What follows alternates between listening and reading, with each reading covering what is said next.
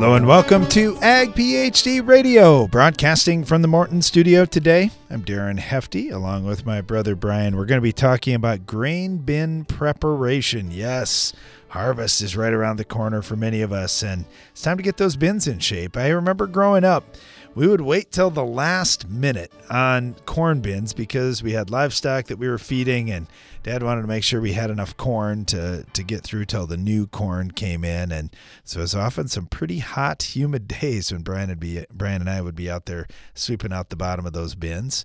Not a whole lot of fun, but it's really important to get those cleaned out so you don't have any problems with next year's grain or this new crop that's coming in. Brian, get to travel around here just a little bit. What would you like to start out with today? Yeah, I've been all over the place.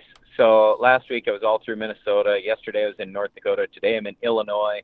I will say it's kind of interesting. Guys were talking in Illinois here about drought, and I'm like, okay, well, your crop looks pretty darn good here to me. Drought out our way, I mean, I have some spots on my farm that are going to be zero. So it's not that bad here. But, yeah, I mean, there are a lot of areas of the United States that have been dry, and that's showing up in our crop prices now. Some of these crop reports coming out. We've been talking about this for a long time. I mean, it's been some challenging weather. That's the way it goes. But I guess probably the bigger thing that I wanted to talk about, well, first of all, let me just say on the grain bin preparation thing, incredibly important. We just always tell everybody, get those bins cleaned out really well and spray insecticide. We're actually using two kinds of insecticide anymore. We'll use malathion and a pyrethroid in there. We just want to make sure we don't have any bug issues, spoilage issues, that kind of stuff. So preparing the grain bin is super important. But anyway, a lot of guys here had questions about weed control. And when I have been driving around the country, my goodness, is there water hemp going to seed. So it's terrible. Like in North Dakota yesterday, there was a lot of prevent plants. Well, a lot of those spots have incredible populations of water hemp. I mean, it's some of the healthiest, nicest looking water hemp I've ever seen, unfortunately. So that just means we're going to have a lot more issues moving forward. And really the biggest thing that I've been talking to people about here really for the last few weeks when it comes to weed control in soybeans, I mean, corn's not so bad. But in soybeans, you've got to start with great pre-emerge herbicides. And it's not enough to just do a couple modes of action anymore. You've got to have three. And I'll say, too, a lot of people are using Group 15s pre-emerge. Group 15s are, in my opinion, a little hard on the soybeans when you use them pre. I love them early post, though. So instead of using that Group 15 pre, just switch over and use a yellow. Metribuzin, either Authority or Valor, plus a yellow, and you have a lights-out program on water hemp, kochia, lamb's quarters, and a lot of other weeds too. So that's the direction that I would encourage people to go. And then very early post, come with a Group 15. I don't care if you're using Warrant, Dual, Outlook, Zidua. It doesn't matter to me. Just use a Group 15 along with another PPO, either Flexstar, Cadet, Ultra Blazer, something. So you've got multiple modes of action out there. Personally, I like the Flexstar, but you could go Cadet too. I don't care that much, but Flexstar has more residual. So I'm just saying, if you get all these pre's and early posts out there, that's how you get ahead of these weeds. Because the other thing that I brought up to a lot of people is I keep hearing farmers saying, oh, it's impossible to kill all these weeds anymore, and we have super weeds, and everything's resistant. And I'm like, no, I can kill any weed pretty much in any crop, anywhere, but I have to start pre. If I don't start pre, I've already gotten behind the 8-ball, and then, yes, I agree, you're probably not going to be able to kill everything. And we have to control the weeds, because if you let those weeds go, like a lot of these fields I'm looking at, and I'm seeing weeds here and there, they've hurt yield. And I think that's a lot of times what we forget. We're just so worried about control, but ultimately what we want, I don't care about weeds, I care about yield. And if we don't have the great weed control super early, we have to get our beans ahead and any crop ahead. Otherwise, we don't have top yields, and we're not making the kind of money that we should. And, you know, there are people, too, that are like, well, you know, it's not that big a deal. Beans are worth $14, and if I lose a few bushels, it's not the end of the world. I'm still going to make money. Yep, I get that, but sooner or later, tough times are coming to farming again. I hate to say it, but they will. I will guarantee you, when you have the chance to hit the home run right now and make tons of money, you got to do it, because eventually we're going to get hit hard on the farm by something. I don't know if it'll be weather, the market, something is going to hit us hard. So we got to have that capital to go on. Otherwise, we might not make it through those really tough times. That's for sure. We want to do the best we can with what we've got. One other weed too, Brian, is this volunteer corn this year. It was just terrible. And we look at all these drought areas, and you think about eardrop and shattering at the head and all those kinds of things, trying to harvest some of this really tough-looking corn out there. There's going to be a lot of volunteer corn next year too, and guys are spraying Enlist, and they're spraying Extendamax, and it's tricky. They have to add more. Clethodim in there has been probably one of the better ones in volunteer corn in these mixes, which normally we wouldn't say Clethidim's the best one, but it's worked pretty good in these mixes at high rates. Yeah, I'm not buying that. I've seen just as many issues with Clethodim, so I don't buy that at all. I would say you just have to double the rate of whatever volunteer corn herbicide you're using, and you got to spray the volunteer corn when it's smaller, because as soon as you throw dicamba or 2,4-D in that mix, there is antagonism and lots of it. And you mentioned the drought areas, and I agree with you. In these drought areas, we are going to probably, unfortunately, see more corn on the ground. But that's why I tell guys, hey, be ready way early. It's like when I think back to 2012, we started harvesting our corn a month earlier than normal, a month. So we just have to change our mindset a little bit and not be just looking at the calendar. We got to go look at that crop and get it, so then we don't have all that stuff on the ground. But if it is hot and dry and you're trying to spray a volunteer corn herbicide, crop oil makes the volunteer corn herbicide penetrate through the leaf of that volunteer corn way better. So if you can, if the label allows, you want to throw volunteer corn, or you want to throw crop oil with your volunteer corn herbicide, and you'll get better results. All right. Well, I like one thing you said there too, Brian. Just be ready way early, and that plays into today's talk about grain bin preparation. You really do need to be ready way early with that. We'll talk about some other tips coming up on today's program. Stay tuned.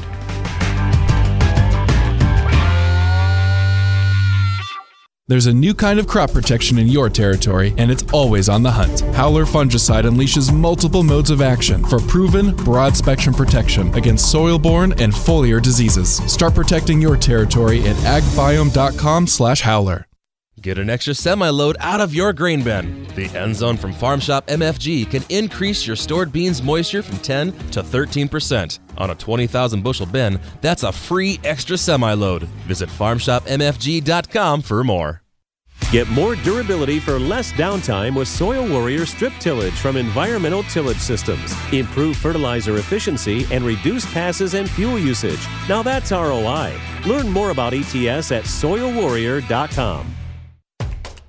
Introducing our most advanced technology from Hypro, the 9915 series diaphragm pumps, upgraded with corrosion-resistant materials and a multi-piston design to work longer and harder in any condition. Hypro, right on technology, right on target.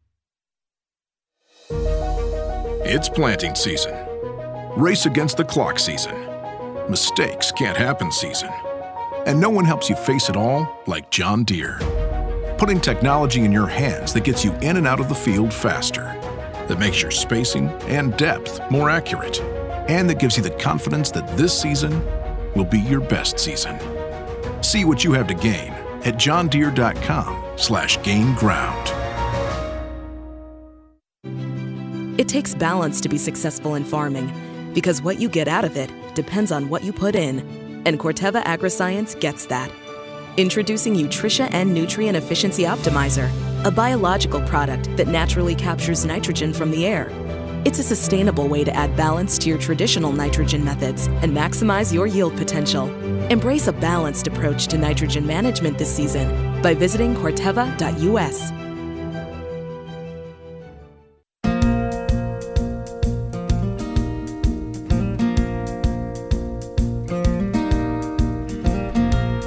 Back. You're listening to Ag PhD Radio, broadcasting from the Morton studio today, and you can tell we are fired up about getting to harvest season now. In some cases, for the guys going through the tough drought, just to get it over with and to, to clear that field off and get ready to start fresh for next year. But for the guys that did catch some rain, it's going to be interesting to see how some of the different trials do and different comparisons out there. So really excited to get those crops coming in and get harvest underway. But first, we've got to get grain bin preparation done, and there is still time to make some changes if you need to upgrade some things on your farm, but you really need to get after it now because harvest will be here before you know it. Got our friend Tony Wendler on right now with Farm Shop MFG. Tony, are your grain bins all ready to go for this fall, or you still got some work to do? I've got a bunch of work to do. In fact, on my agenda was to pull all the fans off and take them into the motor guy and have them go through the bearings and stuff like that, because they're getting old enough that it seems like during work season I'll lose one or two, and I talked to them and we're just going to pull them off and have them go through them.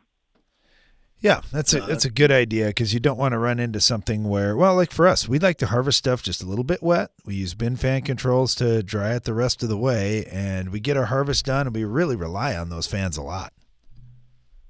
They can add a lot of value. I got a real quick story here.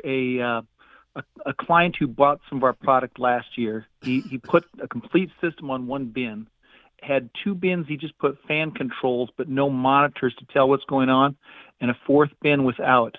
When he got done, the bin with the full system, he could tell what was going on. He hit his soybean moisture perfectly. The other two bins that just had fan controls on only, he was a little over a point short because he couldn't tell what was going on inside the bin. And the one with no controls, he was trying to just run it when the fans were on, flip the switches. Anyway, the three bins were 55,000 bushel bins. So these are a lot of beans. The other one's 33. On just figuring the three bins being 1 point moisture short, and he averaged a little over that, was $48,000 in water he didn't get to sell this year. Wow. The math on this just staggers you when you start to think about it. But I tell you what, Tony, you tell your spouse that you gave up that amount of money, and they'll be thinking, we could have gone on a really fantastic trip and had money to spare.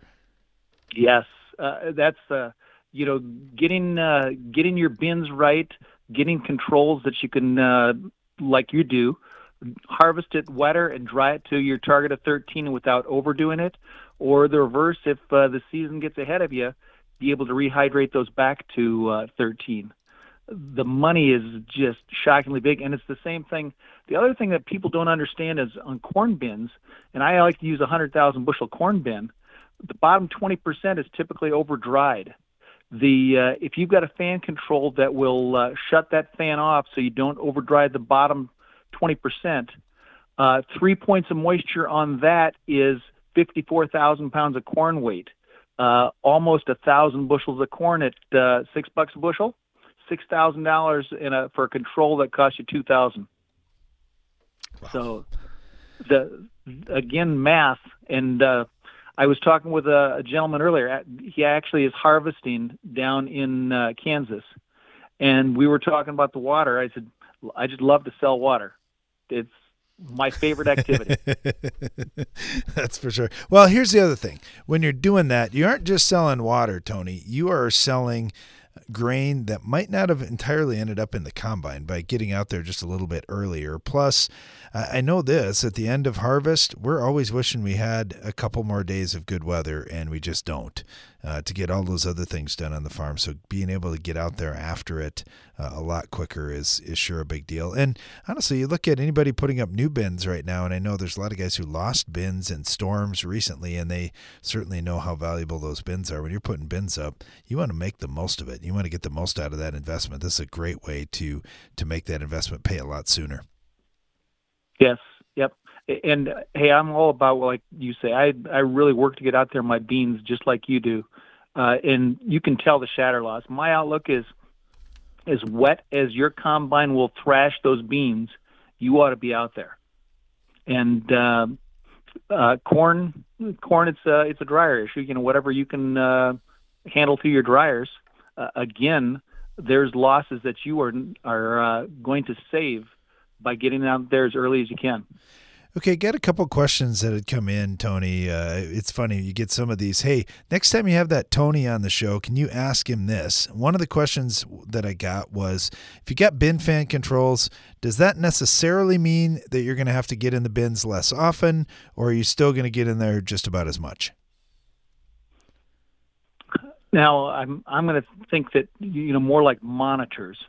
If you've got monitors monitoring the grain inside the bin, definitely you are not going to be in there as much, because you can actually tell what the temperatures are if you're doing temperature only.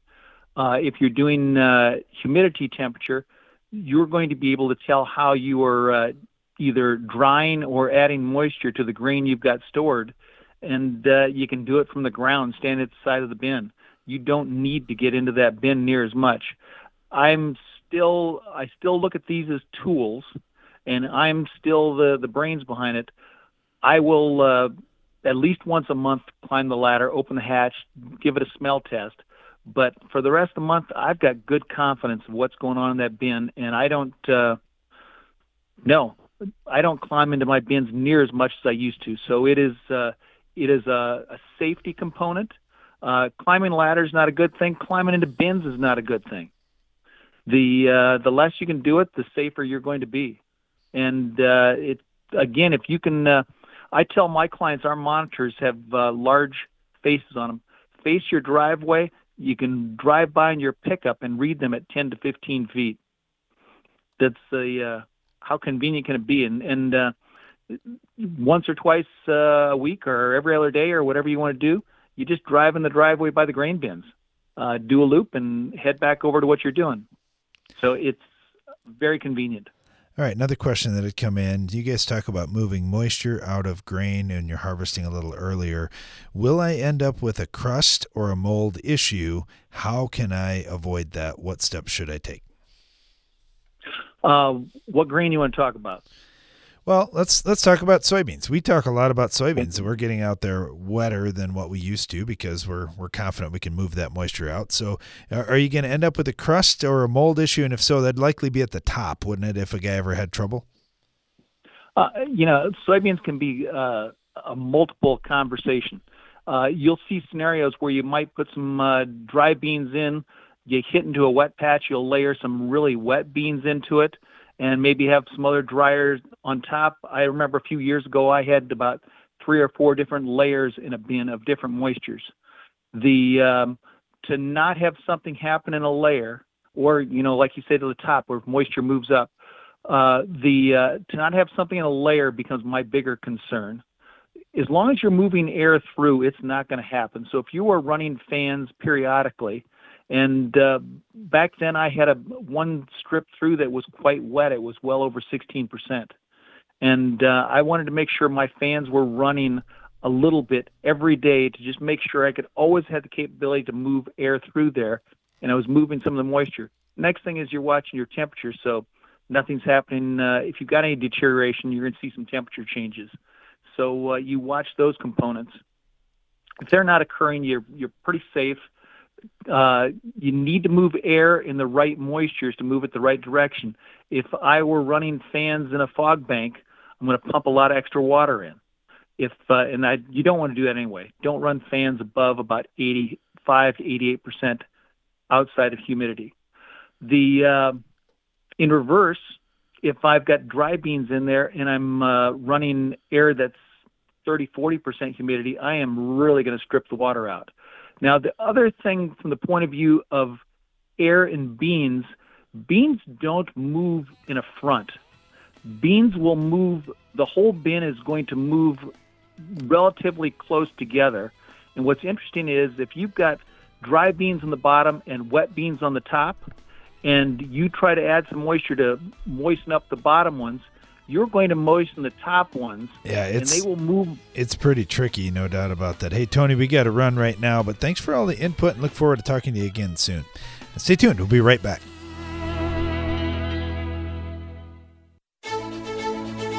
What's new from New Farm? Leopard herbicide brings you exceptional planting flexibility for soybeans, field corn, and cotton. Leopard provides your spray plans with a fall or early spring option to boost resistance management. And did we mention it's a highly compatible tank mix partner due to its ultra-low use rate? Ask your dealer for Leopard herbicide. Available for fall. Your schedule can change by the minute, making it hard to stay on top of the latest agronomy information. But at Ag PhD, we have some good news for you. If you miss an episode of Ag PhD TV or radio, you can catch up at agphd.com. With years of valuable content and the latest episodes available to stream for free, you can continue building your agronomic knowledge on any schedule. While you're there, don't forget to check for upcoming Ag PhD events and workshops. Watch, listen, and learn at agphd.com. AgroLiquid is precision crop nutrition. That means being committed to product performance, to research and field testing, and to superior agronomics. Most of all, AgroLiquid is committed to delivering precisely the right nutrition in the right way, including seed-safe planter plus side dress applications and foliar applications with low burn risk. AgroLiquid. Apply less, expect more. Find a retailer at agroliquid.com. Early does it. Strong early season defenses against seedling insects and soil diseases are key to a successful season. The leader in in-furrow solutions, FMC, helps protect your fields from the start with a growing portfolio of in-furrow innovations. You can't predict the future, but you can plant for it. Visit your FMC retailer or infurrow.ag.fmc.com to learn more. Always read and follow label directions for use. Every week for more than 2 decades, Ag PhD TV has provided agronomic information to make your farm more productive and profitable. In each episode, we discuss a wide range of topics covering everything from crop fertility, promoting soil health, improving the environment, pest control, and more, all designed to help you push your farm to higher yield goals and more profitability. Be sure to catch us on Tuesdays and Saturdays on RFD TV. Check your local listings or visit agphd.com to learn more. Growing up on the farm, I woke up as early as Mom and Dad. I put as many hours on the tractor, changed as many teeth on the tiller as my brothers. It doesn't matter if you're young or old, man or woman. When there's work to be done, you put your boots on and you do it. I do that on my farm and in my job at Case IH. My name is Kelsey, I'm a farmer, and I work for Case IH. Case IH, built by farmers.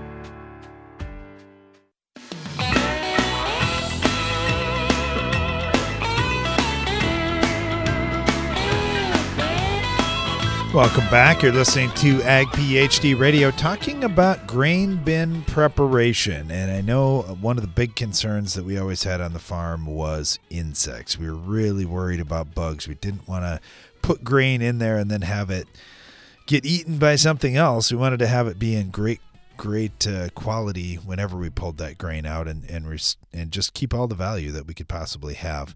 Real happy to have Edmund Bonjour on with us right now from Oklahoma State University. Edmund, how you doing today?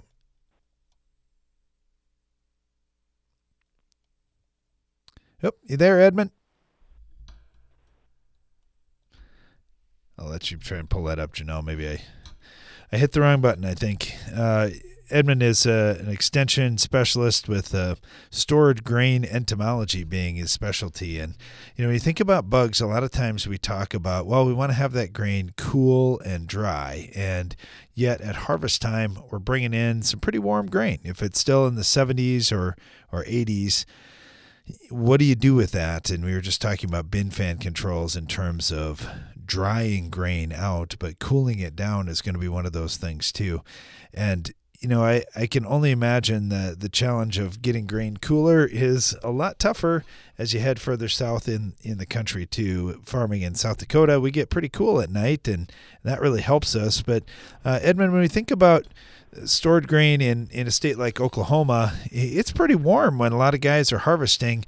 I would imagine cooling grain down as fast as you can is probably a good thing for keeping bugs out. Yes, it is a good idea if you can do it. Yeah, and it is a challenge in Oklahoma. We can use aeration, at least when the grain is going in, to try to even out the temperature, but we can't really cool it at that time of the year. We have to wait till usually September, October before we can draw in cool enough grain to make a significant difference.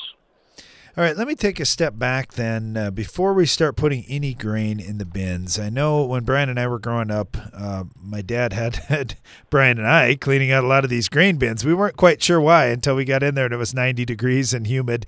Then we knew my dad didn't want to do it, but it was still very important to keep bugs out of those bins. From year to year, if we do a pretty good job keeping the bugs out, are we 90% of the way there towards keeping our grain insect-free? Yes, sanitation is really the key to keeping insects out. You want to make sure to get in there when you're through with emptying out your bin. You got to get in there and sweep it, vacuum it, clean it out really well, because any small amount of grain will allow insects to reproduce and live until that gets new grain on top of it. So you really got to do a good job with sanitation. Now, when it comes to spraying inside bins, and we've heard a lot of different recommendations out there, is that a common practice, or should it be a common practice to spray for bugs before you put any grain in there? Yes, it's fairly common, and it is important because it only takes a few kernels to let an insect population maintain itself. And even though you do as good a job as you can, there's certain areas like in auger systems or drag conveyors, or if you have an aeration system and you have a false floor where it's really difficult to get under to clean. And so a lot of times you do either have to use an empty bin spray, or sometimes if you do have a false floor and you can't remove it, then you have to use a fumigant to kill those insects that are in those residual areas. You know, when we think about insects, how do they get in the grain to start with, Edmund? That's one of the things that I was thinking about. Man, we do such a good job on sanitation, or at least we think we do, and we're spraying these bins out, but yet we still end up with bugs. Is it just simple that there's food, insects are going to eventually find it? Yes, it is. They're attracted to stored grain, and most of these insects do not come in with new grain unless you don't do a good job cleaning your grain buggies or trucks or your auger systems. So you got to do as good a sanitation there as you do in your grain bin. But just the insects are flying from one facility to another, and you put new grain in a structure. And if you have any openings like for venting systems or spaces at the top of eaves or fans that are open, the insects will find their way in and start infesting a storage structure. How about for the situation where you're planning on longer term storage? And I'll give you an example. Say that you're harvesting wheat and you realize, oh man, it's low protein. I'm going to need to save this until next year when hopefully I raise some high protein wheat to blend it off with. In that case, if you knew for sure you're going to have to sit on grain for at least a year and maybe a couple of years, would you recommend putting insecticide in as you fill? Would you recommend just cooling the grain even more than normal? What are some things you could do to avoid problems? I would do a combination of both of those. The sooner you can cool the grain, the better, because insects will not feed or reproduce generally if it's 60 degrees or below. But if you know you're going to store it long term, a grain protectant is great to put on when you're putting new grain in a facility. And depending upon the product, it'll give you anywhere from 6 months to 2 years of protection, depending upon what product you're using. And so you can protect your facility and the grain in there by using grain protectants. And then ultimately, if you are doing a sampling monitoring on a regular basis, so you know if there's any activity, then you always can resort to fumigating your structure if you are having to, keep your grain for a year and a half, or 2 years. Now, you mentioned monitoring and sampling regularly, and I know this is where some of us on the farm fall down. We put the grain in the bin, we did all the work, and now it's like, haven't been out there to check it recently. Let's say that we get better at that, and we mark it on the calendar, and we even set some reminders up on our phones or whatnot, and we're out there on a regular basis. What should we be looking for? Do we look for feeding on the kernel? Do we look for any kind of buildup, and where should we be looking? Where would you see the insects getting in there first? Generally, your insects will be infesting at the top of your structure because that's where they're generally getting in. And they will generally concentrate in the center of the bin, assuming that you have a center fill system, because that's where all of your fines are going to settle out when you're loading the structure. So you can use a variety of sampling methods. You can use a grain trier or a grain probe. You can use a deep bin cup sampler, and both of those are essentially collect a core of grain that you can dump then in a sieve pan. Those have limited success because they're just an instantaneous sample, that you're just getting a sample for that 10 seconds that you have that in there. A better method is to use a probe trap, where you actually stick that in the grain just under the surface, and it stays there, and you tie it off, and so that you don't lose it, and so that you can find it when you go back in there, say a week later. And it's continually sampling over a week's time, and then you can dump that sample into a sieve pan and see if you have any insect activity, and that will detect a lot lower populations quicker than either of those other two methods that I described. And so you can detect a population, and then based on some threshold numbers, then you can determine, do I need to do something now, or can I wait and let the infestation get higher before I have to take action? Yeah, monitoring and sampling, just like we talk about out in our crop fields, it's super important with grain bins as well. Real happy to have Edmund Bonjour on with us right now with Oklahoma State. Edmund, thank you so much. This has been great. We really appreciate all the advice and love to have you back again sometime. Great. Well, thank you very much, and I hope everybody has a good storage year. You bet. Yeah, I love it when we talk to folks that this is their specialty, and it's like, I hope nobody has problems, but if we do, Edmund, I know you're going to get the calls. Yep, I'll be happy to address any issues that come forward. All right. Well, thanks, and have a safe harvest season too. All right. Thank you very much. We're talking about grain bin preparation on today's show, and as you can tell, doing the preparation work is so important to avoid problems later, and fortunately, doing that prep work is a lot cheaper than dealing with problems later too. So we'll go over some more tips here as the show continues, but we'll also keep our phone lines open. If you have questions, give us a call at 844-44-AG-PHD, or you can send us an email, radio@agphd.com.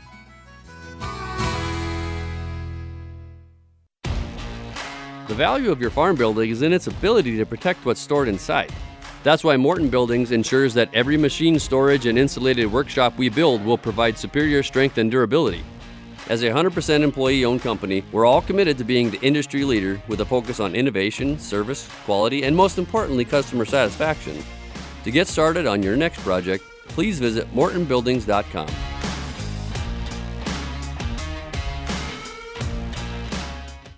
Don't turn your fertilizer application plan into a guessing game. Understand exactly how much fertility you need to reach your yield goals with the Ag PhD Fertilizer Removal app.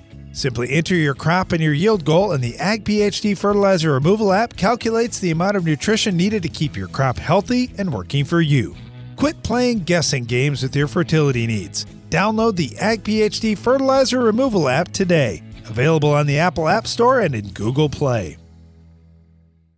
At Corteva Agriscience, we want to keep farms healthy and productive today and tomorrow. That's why we're investing in a robust pipeline of naturally derived biologicals. Meet Utrisha N Nutrient Efficiency Optimizer. It's a sustainable nitrogen fixation product that facilitates crop growth and optimizes yield potential. With the fluctuation in fertilizer prices, Utrisha N is a reliable solution. It can be used alongside your traditional nitrogen program to enhance your ROI this year. For more information, visit corteva.us. When it comes to your tillage equipment, stop compromising and start doing more in one pass. New from McFarlane Ag, the Insight 5200 with an independent blade configuration lets you get more done in less time. Ideal for rocky or sticky soil, the 5200 has 2 sets of independently mounted blades adjustable up to 12 degrees, a unique chopping reel, and 5 different finishing attachments, giving you the perfect seedbed. Learn more about the Insight 5200 by visiting McFarlaneAg.com today. Ag PhD has one mission: to give you the knowledge you need to make your farm more successful. That's why every issue of the Ag PhD Insider magazine features crop fertility and pest management tips, insights into the world's highest yielding farmers, updates and results from our in-field research trials, as well as the latest agronomy information from Brian and Darren Hefty. We put it all in one place so you can make your farm more productive and profitable. Subscribe to the Ag PhD Insider at agphdinsider.com. When it comes to mites in your field, you can't afford a solution that might work. That's why there's ZealPro Miticide from Valent USA. With next-level knockdown and long residual control, you can be sure to handle spider mites at all stages of life with complete certainty. With efficient translaminar activity, apply by ground or air, and confidently attack mites where they are. Make ZealPro the definitive answer to your mite problem. Visit valent.com/ZealPro to learn more. Always read and follow label instructions.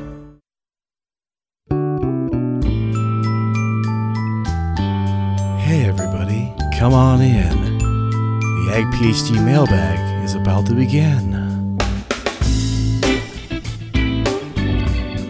You're listening to Ag PhD Radio, and our phone lines are open right now at 844-44-AG-PhD. You can give us a call with any agronomic question you have, or you can email us, radio@agphd.com. All right, Brian, get a number of questions that have come in here, and I'm going to throw a couple past you. First comes from our friend George over in Bulgaria. He's got some herbicide questions. He said, every spring, around the 1st of April, we start planting our corn and sunflowers, and we continue to have problems with our broadleaf weeds. Here's our current program. Just curious what you would do a little bit differently. We're using a full rate of a Group 15, generally Outlook or Dual, as our pre about 20 days before planting in order to hopefully catch some rain on it. Later in the post-emerge, we're using Callisto, and almost every year we're using some Accent Q. On sunflowers, we're using Outlook and Prowl down as the pre, and of course we don't have post-emerge broadleaf control in sunflowers. Wait, so what are we talking about here? Sunflowers or corn, or so, which one so are we on taking? corn, he's using either Outlook. Questions? Okay, so he's wanting to improve his weed control. On corn weed control. Okay. On corn, And he's using sunflowers. either Outlook or Dual as a Okay. pre, 20 days ahead of planting to try to catch rain. Yeah, that's too far. Okay. And then he's using, Okay. Let me stop you right there. All right. When we talk about 20 days in front of planting, that's too far. So my point is either you got to spray later or you've got to plant earlier. So like in our farm, I like to plant when the frost is just coming out of the ground. There's no reason why you can't do that if you have good cold germination and a good seed treatment. So that's what I would do. And then basically what I'm saying is you're going to have 3 weeks more residual on that herbicide. So that's one of the reasons why he's having a problem. In terms of the post-emerge side, yeah, I mean, it all depends on what you want to do there. I mean, which herbicide you're going to spray. But I don't have a real big issue with Callisto and atrazine. Well, I mean, what weeds are getting past that?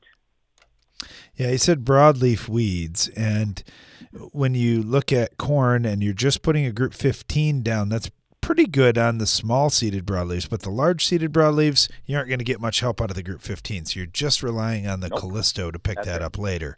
The other concern that he had is he said, after the corn in the fall, I'm going to be putting in winter wheat. So I don't want to end up with any carryover that would significantly hurt my wheat.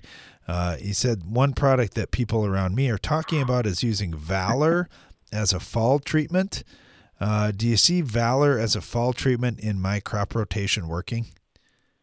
No. I mean, you can if you want to, but if we're going to corn, then why would we put Valor out in the fall? I don't get it. Valor is not a labeled herbicide for corn. So, and I don't know what we're trying to kill in the fall then either. So if let's just say, for example, here's what we ran into on our farm, where we had winter annuals that were starting to get bad because we switched to strip till or no till, whatever. Well, then you just go spray Banville in the fall.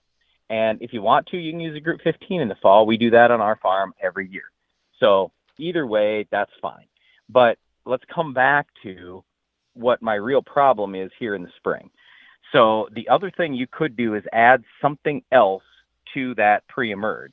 So my suggestion, if broadleaves are the problem, is Sharpen. And I don't know if that's labeled in Bulgaria, but basically here in the U.S., you can buy either Sharpen Straight or you can buy Verdict, which is Outlook plus Sharpen. I don't care. I just would like that Sharpen out there. That's great. Yeah, that's saflufenicil, correct? I believe so. Now, there are guys that will use Triple Flex and Sure Start, so basically they get Stinger out there and Python, and you could do those too, but they're not super great on a lot of the large-seeded broadleaves. I mean, Sharpen's not the greatest either, but at least that would help. Otherwise, post-emerge, you could add something to your Callisto atrazine mix, whether it's a little bit of dicamba or a little bit of bromoxynil or Buctril.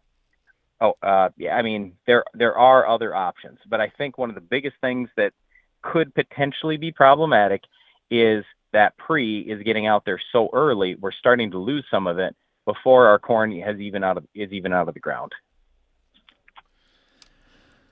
Yep.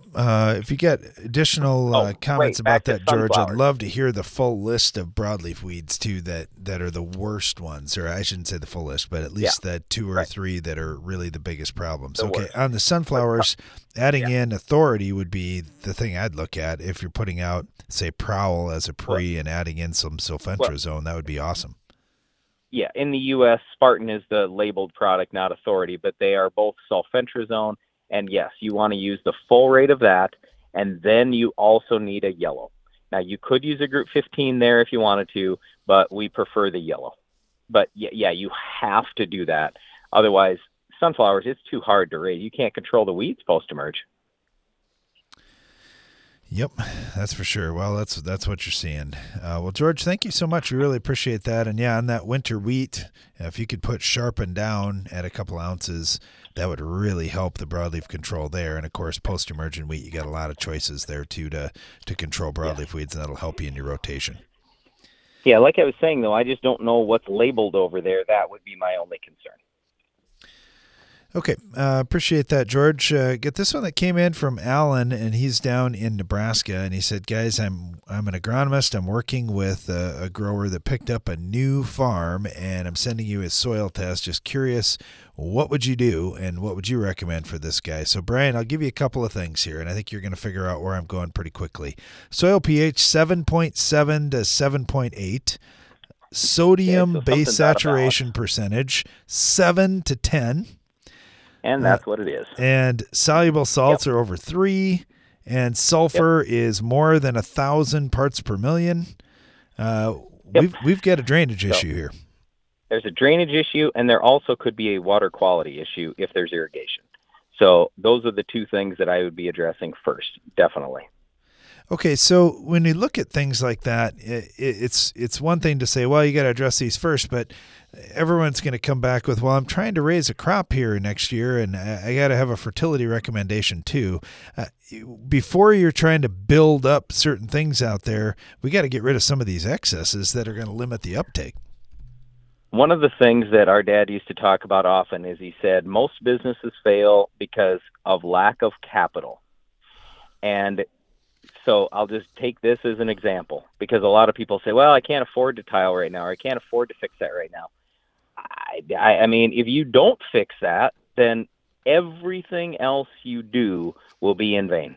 It's not going to work the way it should because the drainage isn't fixed. Yep, that's exactly right. And then you got all this sodium out there that's going to make it tough for you're going to be less efficient getting water into the soil. Okay. You're going to be less efficient with nutrient uptake too. All right, but a lot of people are going to hear that and that sodium level, and they're going to go, oh, acidic soil, and how am I going to correct that? Well, actually, it's not even technically high enough to be considered acidic soil yet, but we're well on the way. But you mentioned the key thing. There's all this sulfur out there already. What sulfate will do with sodium is bind with it. It'll form sodium sulfate. That's a salt. That's leachable, and you can flush that away. So because of all that sulfur out there, you're going to be able to get rid of that sodium at a much faster pace than a person who has virtually no sulfur in that soil. So you fix the drainage problem first, and you're most of the way there. Yeah, I think you're right on, Brian. Well, Alan, thank you so much. We really appreciate that. If you got follow-up questions or anything, you can sure get back to us. We would appreciate that. But yeah, you probably want to, if it's irrigated ground, get a water quality sample done right away to see what can possibly be done about that as well, if that's contributing to the problem. Definitely. Got a comment that came in from Elvis, who really appreciated the information on sunflower production. It's an area that doesn't get covered enough. So thanks, Elvis. Really appreciate the comment and the support. Yeah, we like talking about some of these other crops. A lot of things going on in corn and soybeans and wheat and cotton, some of these major acre crops. But sunflower production this year is going to be really, really important with what's going on in Ukraine, and Ukraine going offline for the most part with sunflower production. By the way, if you're curious about what's happening in Ukraine, you can go to WRRU.org. That's World to Rebuild Rural Ukraine. They've got a bi-weekly update meeting, and the next one's coming up on Friday. You can sign up for it for free there. Stay tuned. We'll be right back. Compromise is nice if you're at the playground or scouring yard sales. But farmers know better that middle grounds have no winner. That's why there's Revitec fungicide, fast-acting and long-lasting, preventative and curative, disease control and stress reduction. So leave the settling to little Tommy at the seesaw, an old bargain bill, and take your full prize in yields with Revitec fungicide for uncompromised performance. Always read and follow label directions. Your schedule can change by the minute, making it hard to stay on top of the latest agronomy information. But at Ag PhD, we have some good news for you. If you miss an episode of Ag PhD TV or radio, you can catch up at agphd.com. With years of valuable content and the latest episodes available to stream for free, you can continue building your agronomic knowledge on any schedule. While you're there, don't forget to check for upcoming Ag PhD events and workshops. Watch, listen, and learn at agphd.com. What if your herbicide was easy to mix and tough for weeds to resist? Anthem Flex herbicide from FMC offers the most effective mode of action for spring and winter wheat, delivering long-lasting control of grasses and broadleaf weeds, including Italian ryegrass, rat-tailed fescue, and downy brome, plus weeds typically resistant to glyphosate and Group 1 and Group 2 herbicides. Visit your FMC retailer or ag.fmc.com to learn more. Always read and follow all label directions. When it comes to mites in your field, you can't afford a solution that might work. That's why there's ZealPro Miticide from Valent USA. With next-level knockdown and long residual control, you can be sure to handle spider mites at all stages of life with complete certainty. With efficient translaminar activity, apply by ground or air, and confidently attack mites where they are. Make ZealPro the definitive answer to your mite problem. Visit valent.com/ZealPro to learn more. Always read and follow label instructions. Every week for more than 2 decades, Ag PhD TV has provided agronomic information to make your farm more productive and profitable. In each episode, we discuss a wide range of topics covering everything from crop fertility, promoting soil health, improving the environment, pest control, and more, all designed to help you push your farm to higher yield goals and more profitability. Be sure to catch us on Tuesdays and Saturdays on RFD TV. Check your local listings or visit agphd.com to learn more. It's smart to make the right agronomic choices, and it's even smarter to get rewarded for them. With the Bayer Plus Rewards program, you earn cash back on seed, herbicides, and other eligible products. And it keeps getting smarter, because now you can earn an additional 10% bonus when you send your redemption check to your retailer. To learn more, contact your retailer today. Protect your yields and get the most from your land with Bayer Plus Rewards. Visit mybayerplus.com and see program terms and conditions for full details.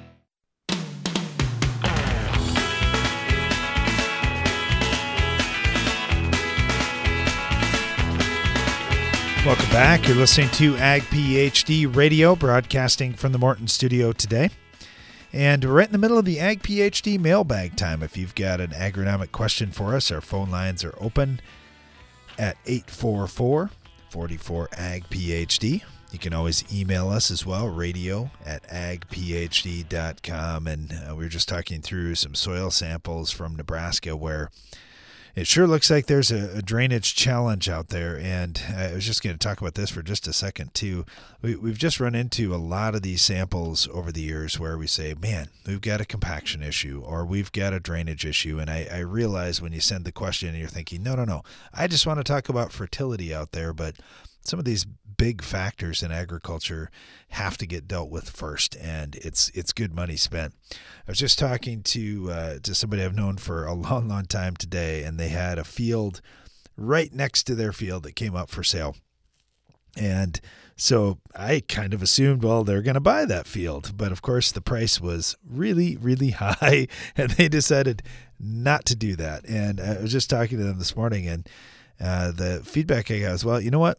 We looked at what the payments were going to be on that land with interest rates where they are and so forth, and we just decided, would we be way better off just to finally really fix a few of these drainage issues and utilize our money that way and fix some of these big-time issues to just make the fields we have that much better.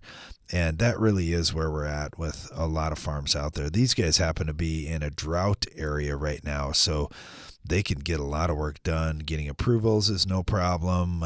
Even when they put tile in the ground, there's not going to be any initial flush or anything like that coming out of the field. So that was what they were looking at investing their money into, and I think it was pretty smart. I would totally agree with that line of thinking.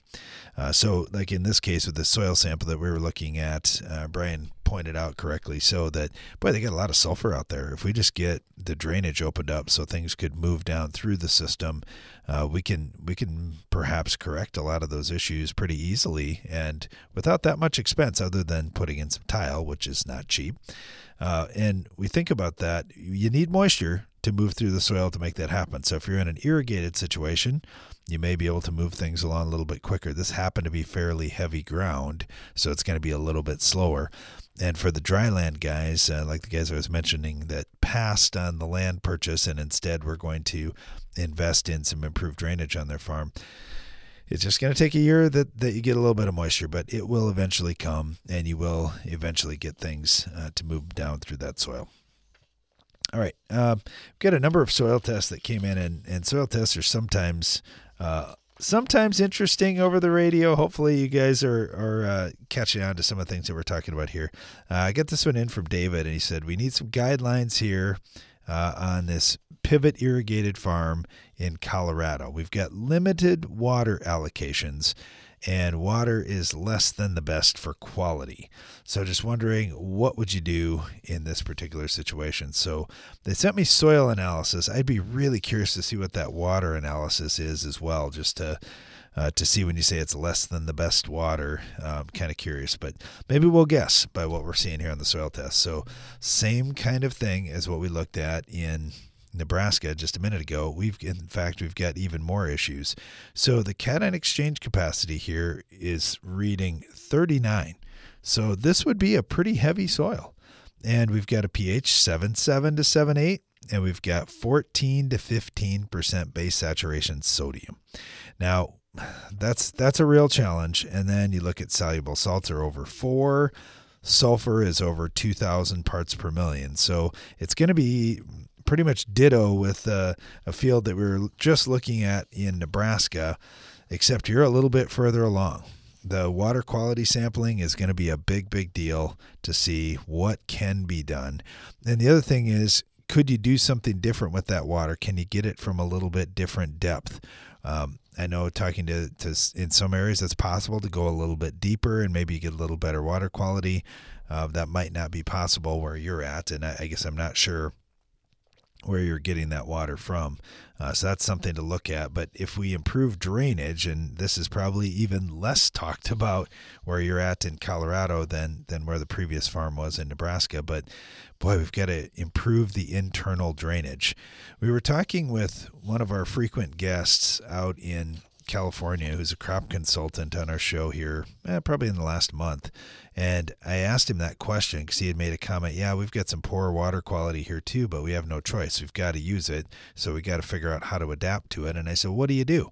And he said, well, we use quite a bit of sulfur to try to help move anything bad down through the soil, because sulfur will like Brian was talking about just a minute ago, connect onto sodium forming sodium sulfate, and it'll flush right down through the system. So that would be something that you could do, use sodium, and then also just improve internal drainage on the farm with drainage tile to get things to move out as well.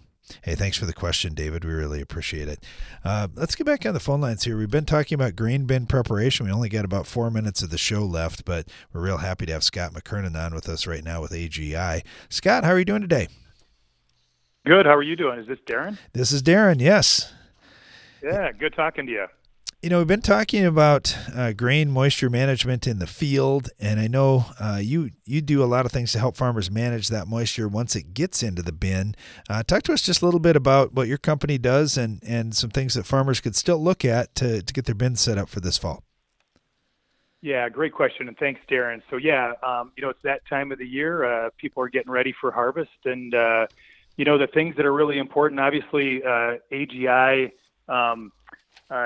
manufactures grain bins and material handling and dryers and really everything that you need on farm if you're in grain today. So we've got dryers and the storage and material handling, and then on top of that we have digital ag, and our digital ag products. We've got grain monitoring in the bin, and to AGI we believe that every bin should be a smart bin. So what does that mean? That means a grain bin that has got electronics in the bin, so you don't have to get in the bin. You can look at what's going on with temperature, moisture from the outside, from a computer, from your phone, and not have to get into that bin. Safety is a huge thing to all of us. And the last thing we want is somebody getting hurt by entering a bin to find out what condition their grain is in. So our equipment operates off moisture and temperature, gives readings 24/7, and we've got a customer service team that is always looking at that, watching for alerts. You get text notices from our system. So, it really does a great job of letting you know what's going on with that great investment you've got inside of the grain bin. When you mention bin monitoring equipment, we get a lot of questions about this. Obviously, you got to inspect the electrical, make sure everything's in good working order, so those things are going to work when you fill that bin up. The other thing, too, these bin cables, we've had a lot of questions around that. How do you secure those down? What are some recommendations you have to make sure you don't run into problems once you fill that bin up? Yeah, so the bin cables are just really, it's a pretty light line that is mounted down to the bottom of the grain bin floor, whether that's a concrete floor or whether that's a steel floor. It's just anchored with almost something as simple as a fishing line. It's a little bit heavier than that, but it just holds the cable in place on the bottom.